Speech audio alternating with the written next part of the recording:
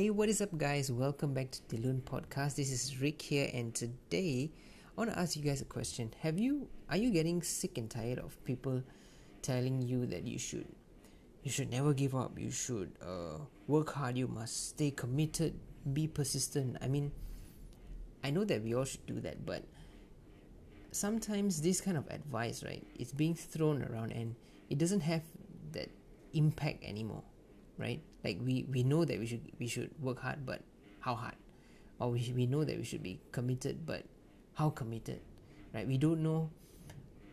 The impact of it is not as strong as it used to be, right? Because it's being thrown around like something that is out there that is so simple. It is not as simple as that. So in today's podcast, I want to share with you this story of a kid in Japan, how he has defined being committed, being persistent, right? All these values, he has defined all of that with the actions that he had taken. All right. So I hope this story inspires you. So let's start off. This kid here, his name is Sukiro. He's from Japan. All right. He doesn't like studying, and although he doesn't like studying, but he always had this passion in machines. He likes building, he likes designing, and so forth. And when he was young, he used to help his father repair bicycle because back then in Japan, it's quite a popular vehicle. They use bicycle to travel around, and so his father had this bicycle business. So he was basically repairing bicycle. And as he grew older, during his 30s, right, he started his own workshop. Back then he was still studying. He was doing his engineering or something, and he was still studying, but he started his own workshop, and he wanted to develop this thing called piston ring. So for those who don't know, piston ring is actually the ring that is on the piston. So in your vehicle, in your motorcycle, in your car, there's this piston to burn the fuel, right? So they have this ring. So the function of this ring is actually to seal the chamber, that chamber to burn the fuel, right? Combustion chamber. So this ring is actually to seal this chamber so that you can minimize the amount of loss of gas, right, in the chamber. So that was the function of piston ring. So this kid, I mean, he was grown by then. He's in his 30s then. So he was developing piston ring, right? So his plan with the piston ring was he wanted to sell this idea to Toyota, right? Toyota is not a small company, it's a big company. So his plan was he wanted to develop his piston ring and sell it to Toyota. But back then he didn't have enough money. So what he did was he traded his wife's jewelry, and with that capital he used that to develop his idea. And so he worked day and night creating his idea, and one day he completed the whole idea. He had his own prototype, the first model, and then he sent this working sample to Toyota. And this prototype sample, right, after it was sent to Toyota, it was sent back to his engineering school because it didn't meet these standards of I'm not sure what standards they are looking for, but Toyota, they have these standards that in order to be accepted, you need to fulfill these standards. So this prototype sample did not achieve that standards. So it was being sent back to his school, and when he went to school and he saw the design, he got laughed at and he got ridiculed by his friends, all these engineers, because after they saw this design, they just laughed at him because it was not good enough, right? So he was being ridiculed, he was being laughed at. But he didn't stop there. And what he did was he continued to develop and redesign the prototype again and again and again. And 2 years later, he won the contract with Toyota. And he was basically, because he won the contract, so he was basically the supplier to Toyota. And because during at that point of time, Japan was gearing up for World War II. They were having World War II, and because of that, because this Soichiro, he needed a factory to supply all these these models of piston ring to Toyota, right? He needed a factory to do that, but because that was during the World War II, so Japan had very limited building material and all that. So what he did was, in order to fulfill that supply, he invented a new concrete making process, right? He invented a new concrete making process to build this factory, right?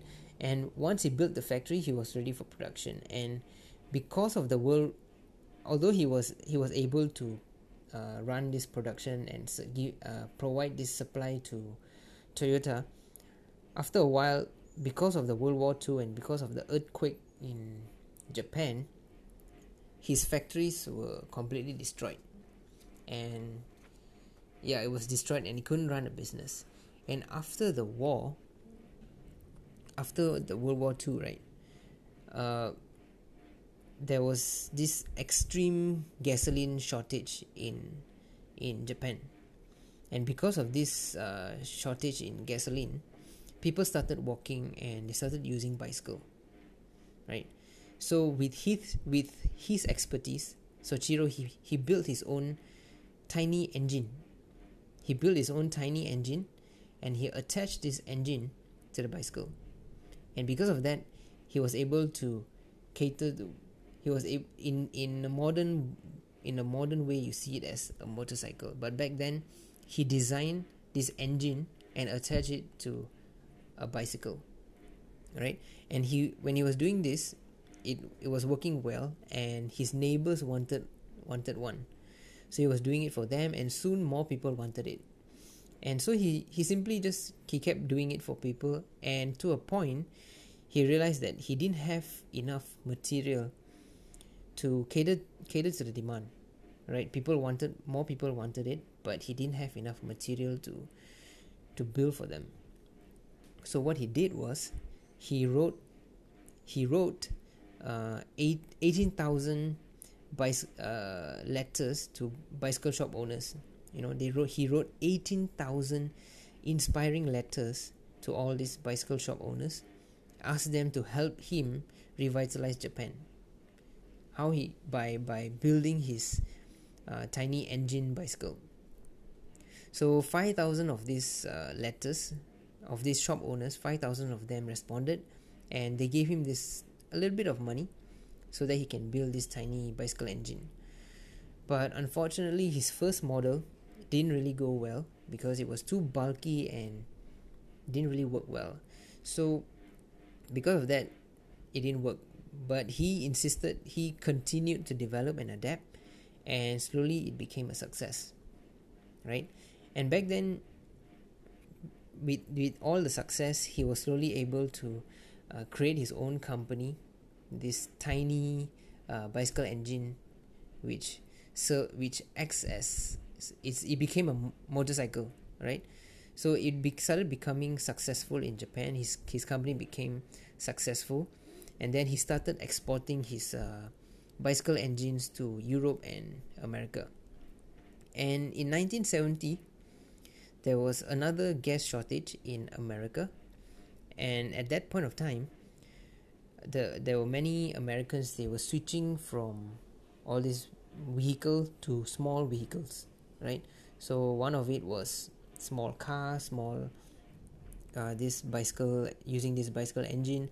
And so because of that, Soichiro's creation started becoming a trend, and because of that, his design became a trend and started becoming famous, and his company started growing, and there were more success coming in.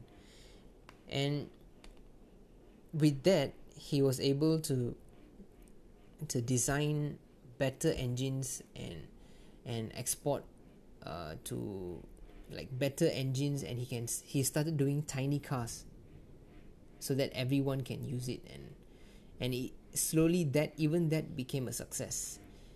And that was basically his success story. And if you look at it, he has gone through so much.